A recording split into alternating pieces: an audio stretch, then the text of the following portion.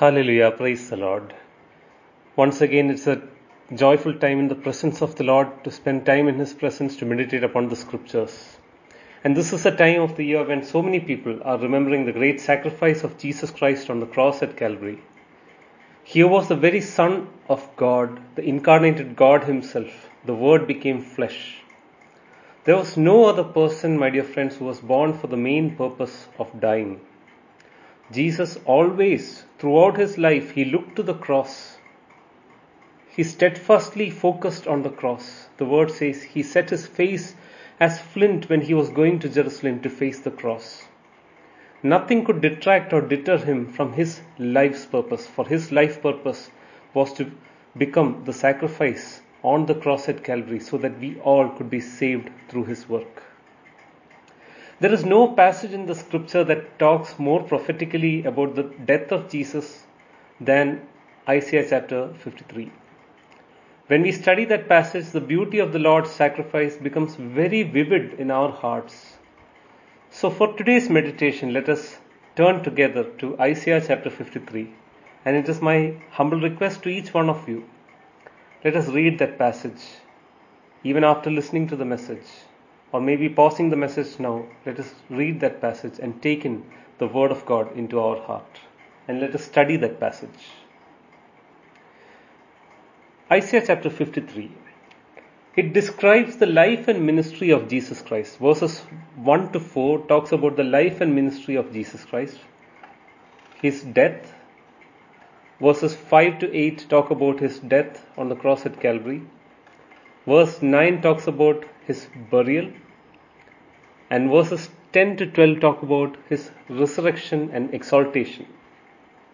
The theme that ties this chapter together is that the Son of God, who became the innocent servant, He died in the place of the guilty. God Himself became an innocent servant and He died in the place of the guilty mankind. When the theologians speak about the vicarious atonement, this is essentially what they mean. We may not be able to explain everything about the cross, but this much is very clear. Jesus took the place of the guilty sinners and He paid the price for their salvation. I thank God that we are also included in those guilty sinners and that He paid the price for our sins also. The previous chapter, Isaiah chapter 52, verse 13 and 14, talks about the suffering servant. In fact, in the Hebrew Bible, this is one continuous passage starting from Isaiah chapter 52, verse 13 till the end of chapter 53. It is one continuous chapter. The entire chapter is uniquely about Jesus Christ. It's easy for us to understand that. How? If you turn with me to Isaiah chapter 52 verse 13, the word of God says, "Behold, my servant shall act wisely. He shall be high and lifted up and shall be exalted.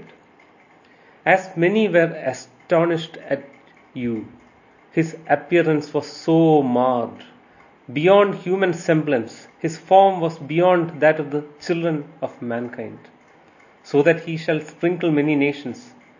Kings shall shut their mouths because of Him. For that which has not been told them, they see, and that which they have not heard, they understand." Dearly beloved, here the word of God says, His appearance was so marred, beyond human semblance. When Jesus Christ was on the cross at Calvary, the picture that is there in my heart is not that of a cute Jesus hanging on the cross like we see in many of the churches. There was nothing cute about it. There was nothing comely about His appearance. His appearance was marred beyond human semblance. That's what the word of God says. And the word says He shall be lifted up. Before Jesus was lifted up into the heavens and occupied the exalted position, Jesus had first to be lifted up on the cross at Calvary. Let us focus on the first part of chapter 53. Isaiah chapter 53 verses 1 to 3 talks about the life and ministry of Jesus Christ. Isaiah 53 verse 1 says, "Who has believed what he has heard from us, and to whom has the arm of the Lord been revealed?" Wherever it says the arm of the Lord in the Old Testament, it is a prophetic declaration about Jesus Christ. How do we know this? For example, Psalm 8 verse 3 says, "When I consider thy heavens and the work of your fingers, the moon and the stars which you have all set in place." It talks about hand of God as the reason for creation.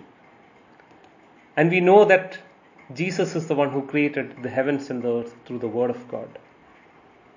In Exodus chapter 13 verse 3, the word of God says, "He delivered Israel by a strong and mighty hand." Exodus chapter 13 verse 3 says, "Out of the house of bondage, he brought out the children of Israel by the strength of the hand of the Lord. He brought you out from this place." Similarly, the deliverance to the sinner happens through the strong and mighty arm that has been bared or revealed. It implies that the power of God is revealed through this work of Jesus Christ on the cross at Calvary.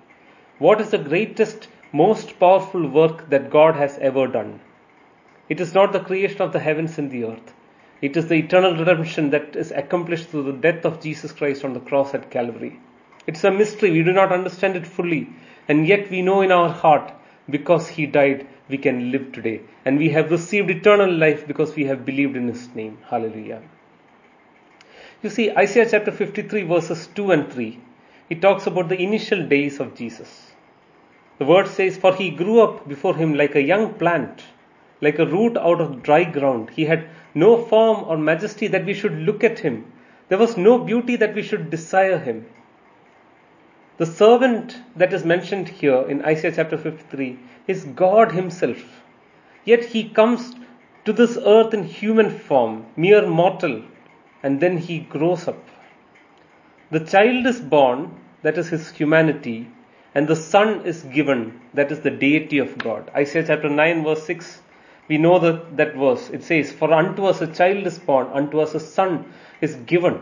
The child becomes the human part of God Himself, of Jesus, and the Son is the deity of Jesus Christ. Jesus was 100% human, but He was also 100% God.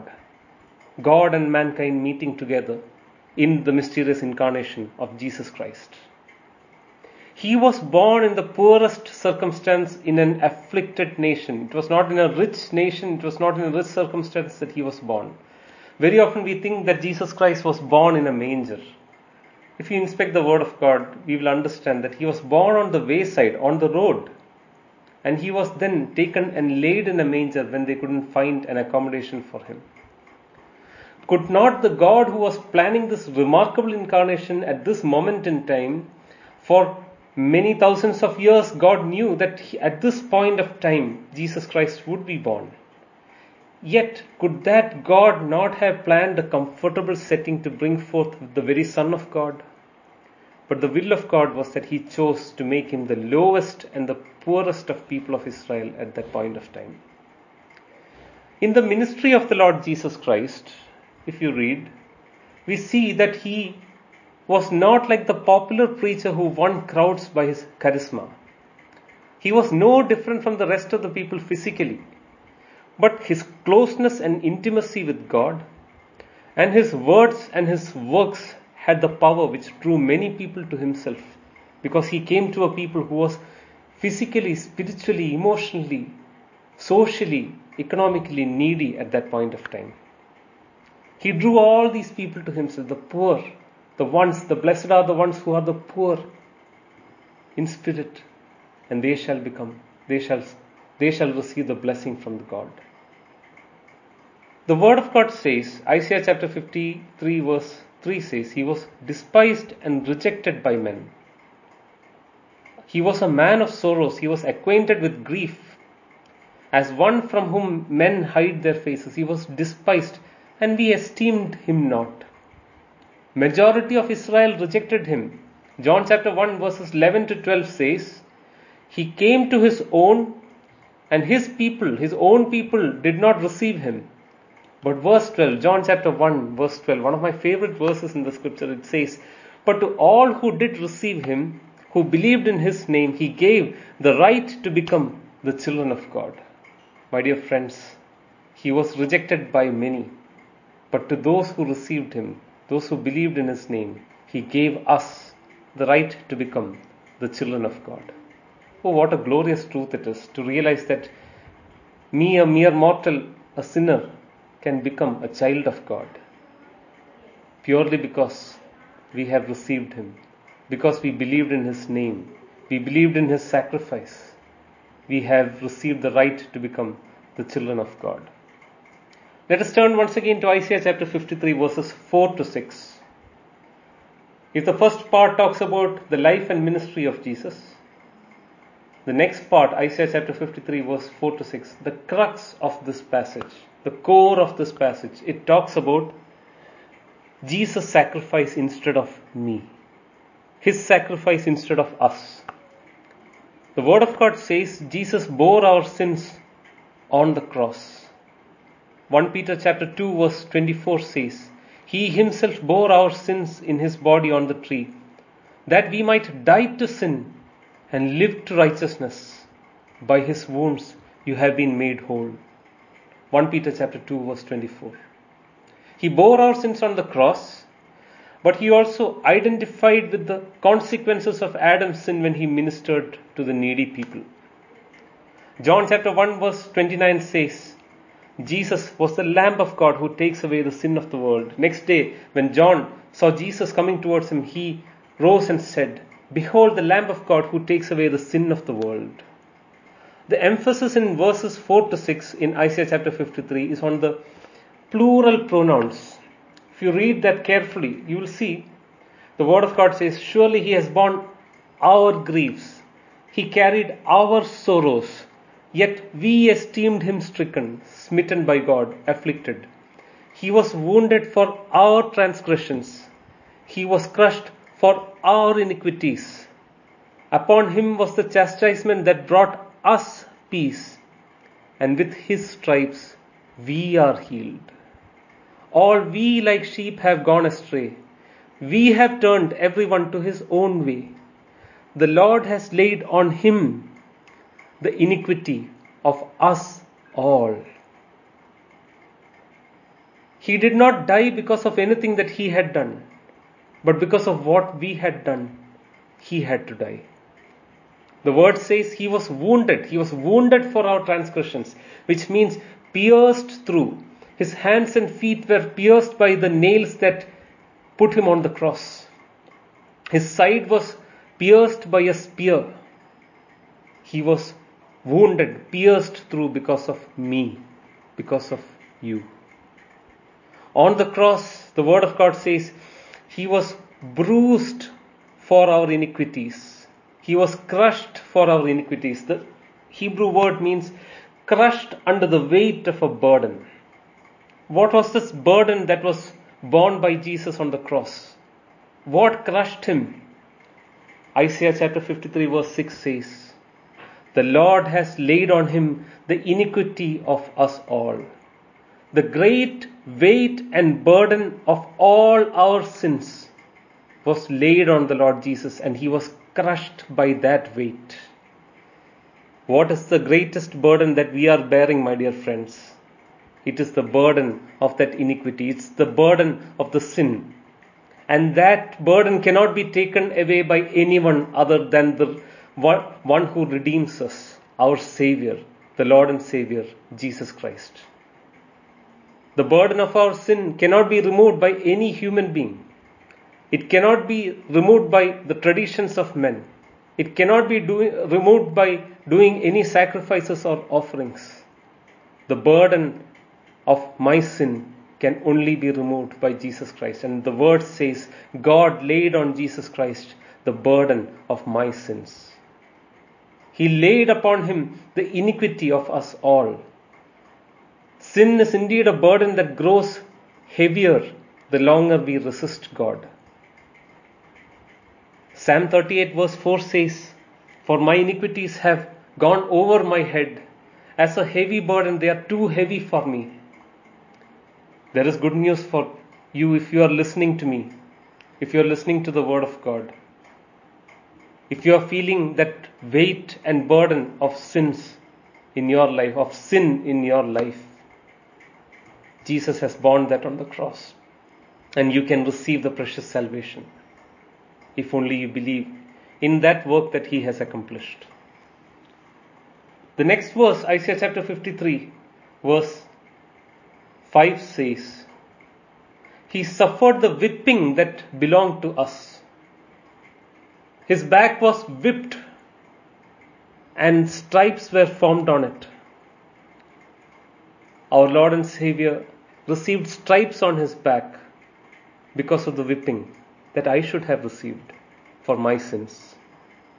For the numerous sins that I have committed from my birth until this day, the punishment that I should have received, he bore it. The word says, upon him was the chastisement that brought us peace. The punishment that we should have received, he received. And that purchased peace for us. What a glorious truth it is. Because he took our place, the word of God says we now have peace with God. And we cannot be condemned by God's law anymore if you have believed. Romans chapter 5 verse 1 says, Therefore being justified by faith, we have peace with God through our Lord Jesus Christ, because of what he did for us on the cross at Calvary. And Romans 8 verse 1 says, Therefore there is now no condemnation to them who are in Christ Jesus, who walk not after the flesh but after the Spirit. We have peace with God and we have been removed from condemnation. My dear friends, sin is a very serious thing.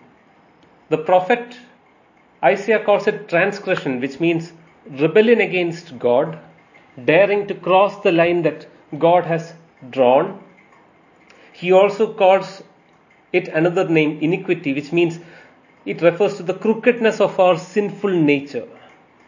In other words, the Word of God reminds us that we are sinners by choice and by nature. Like sheep, we are born with a nature that prompts us to go astray, and like sheep, we foolishly decide to go our own way. Isaiah chapter 53 verse 6 says, All of us like sheep have gone astray. We have turned everyone to his own way. His own way. The way that seems good to us is not true. Jesus says, I am the way, the truth, and the life. Every other way that competes against Jesus Christ as the way is false.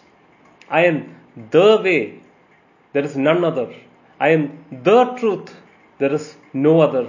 And I am the life. There is none other in whom we receive life and redemption.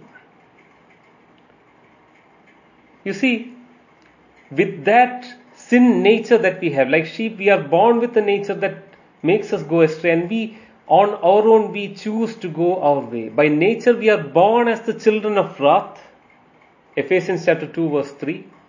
And by choice, we become the children of disobedience, Ephesians chapter 2 verse 2. There is a beautiful contrast, if you see, between the law of Moses and the grace that came through Jesus Christ. Under the law of Moses, the sheep died for the shepherd. But under grace, the good shepherd died for his sheep. John chapter 10 verses 1 to 18, long portion of scripture, talks about Jesus as the good shepherd. My dear friends, we have a shepherd who died for me so that we could live. Let us talk about his death. Let these words sink into our heart. Isaiah chapter 53 verses 7 to 9. The word of God says, He was oppressed, he was afflicted, yet he did not open his mouth. Like a lamb that is led to the slaughter, like a sheep that is before its shearers, and silent, he opened not his mouth. This is the God who created heavens and the earth by his voice. The glorious grand voice of God, about which the psalm itself is written. That voice was silent when he was accused, because he was bearing the iniquity of us all. 29 times in Revelation, Jesus is referred to as the Lamb. And here the word says, like a lamb that is led to the slaughter, like sheep that is silent before the shearers, Jesus did not open his mouth. And I think of my nature, my own nature, to a desire to defend myself when someone tends to contend with me or argue with me. And I contrast it with the Lamb of God who did not open his mouth to defend himself. Verse 8 says, "He was cut out from the land of the living because of the transgression of my people. He suffered the torment of hell. He suffered alienation from God. He cried out on the cross, 'Father, Father, why have you forsaken me?'" My dear friend, there is only one person who was God forsaken. That was Jesus Christ. For God had truly forsaken him on that cross. God turned his face away from the beloved Son because the Son at that point was bearing the sin of all humanity. And because he was forsaken by God, today I want to remind each one of you who's listening to me, who's listening to the Word of God, none of us can be forsaken by God. God doesn't want to throw us away into the dregs of hell. He wants us to spend eternity with him in heaven. But the choice that we have to make yet remains with us. As it says in John chapter 1 verse 12, "As many who received me, who believed in his name, to them he gave the power to become the sons of God, the children of God." You see, the Word of God says here, in verse 9, Isaiah chapter 53 verse 9, the word says, "He made the grave with the wicked." That means he was crucified with the thieves. "And with the rich man he was in his death." The grave that he received was one of Joseph of Arimathea. We know that all these prophecies came together with perfect accuracy in the life of the Lord and Savior Jesus Christ, written more than 500 years before the actual event happened. For this is the Word of God, the God who does not lie, who knows the end from the beginning, who knows every moment, who knows every person, who has orchestrated every event that happens on this earth, who knows where the lightning strikes, who knows the cry of the humble, who knows and bottles the tears of the contrite. It is He whom we are talking about here. Hallelujah. He prophesied that his Son would come, he would die, how he would die, how he would be buried, and also the glorious resurrection in the future that he would have. The Word of God says in Isaiah chapter 53 verse 9, "He had done no violence, neither was deceit in his mouth. Yet it was the will of God to crush him, to put him to grief. He died the death that sinners received, not because of his own sin, but because of my sin and because of your sin." The word says it was the will of God to crush him and put him to grief, to make his soul as an offering for guilt of many. But the verses 10 to 12 are glorious. The Word of God says, "He shall prolong his days." This was not a person who died only to finish his days here on this earth. This was a person who died and he would be resurrected on the third day, and then he would live forevermore, walking 40 days here on this earth and then ascend into heaven and to be forever seated at the right hand of the throne of God. That is the Lord and Savior Jesus Christ, whom we worship. The word says he rose again on the third day. His days were prolonged. The triumph of Jesus is that he rose again on the third day. No other man, no other God-man, no other person who claimed to be a messenger or a prophet, no other person who claimed to be God himself has ever died and with undeniable proofs, infallible proofs, been raised on the third day, as it is recorded in the scriptures. My dear friends, Today he is seated at the right hand of the Father. Philippians chapter 2 verses 8 to 10 says, because he was obedient to God to the point of death, God exalted him beyond every other person. Philippians chapter 2 verse 8 says, he was found in human form. He humbled himself by becoming obedient to the point of death, even the death on a cross. Therefore, verse 9, God has highly exalted him and bestowed on him the name that is above every name. We worship a God whose name is above every name. So that at the name of Jesus, every knee should bow in heaven and on earth and under the earth. And every tongue should confess that Jesus Christ is Lord, to the glory of God the Father. The word says, God exalted him. Isaiah chapter 53 verse 10 says, he shall see his offspring. Those who receive the gospel of Jesus Christ become the sons of God. And Jesus shall be satisfied seeing the offspring that he has received. The ones who are going to become the sons of God along with him. The children of God along with him. Verse 11 says, Isaiah chapter 53 verse 11, it says, he was satisfied. Hallelujah. Our God was satisfied. John chapter 19 verse 30 says, when Jesus had received the vinegar, he said, it is finished. He bowed his head and he gave up the ghost. It is finished because he satisfied the requirement of the law. He satisfied the wrath of the Father against sin. He secured our eternal salvation.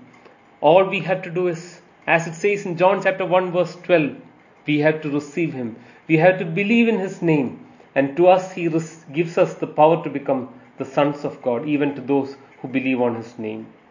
Hebrews chapter 2 verse 10 says, my God shall bring many sons to glory.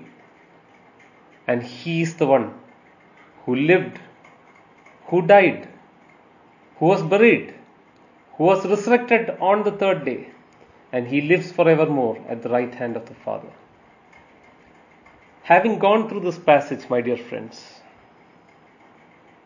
let us look to God to see what is the implication of this passage. Year after year, sometimes we meditate on these passages. We go through the motion of remembering the death of Jesus Christ. It's not something that we have to repeat year after year. It's a constant reminder in our hearts. It should be a constant reminder in our lives. But more than that, the implication of this passage is something that we have to really understand today. Let it not go beyond today. We need to understand today what the implication of Isaiah 53 is in my life, in your life. We can't receive the good news of God without first receiving the bad news. And the bad news is that we were sinners. We are sinners. We are like sheep who have gone astray. Romans chapter 3 verse 23 says, for all have sinned and fallen short and come short of the glory of God. God has only one standard, God himself. He has no lesser standard for holiness. And compared to that high standard, we all have sinned and fallen short of the glory of God.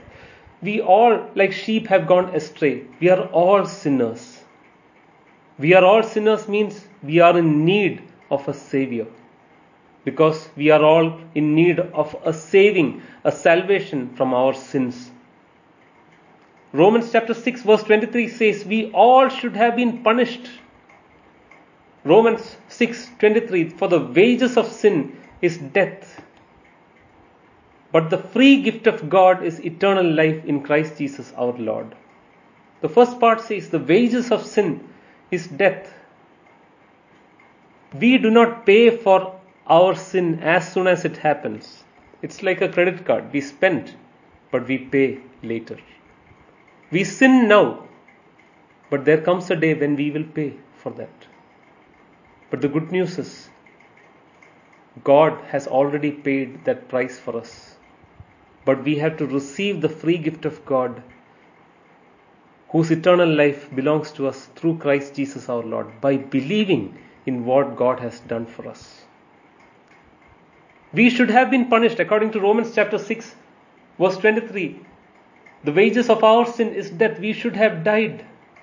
But God instead, He sent Jesus to become the sacrifice to bear our punishment. Because God is a God of love, He knew that we can't bear this punishment. So He gives us another opportunity to be saved. And He says, instead of you, I'm going to send my Son to the cross, so that if you believe in His sacrifice, if you repent of your sins, if you confess your sins to God, not to another human being, if you confess your sins to God, if you believe that Jesus died for your sins, if you believe that He rose again on the third day, if you accept Jesus Christ as your Lord and Savior, you can be born again and you can have a right standing with God. Your sins then are forgiven, and that makes the big difference in our lives.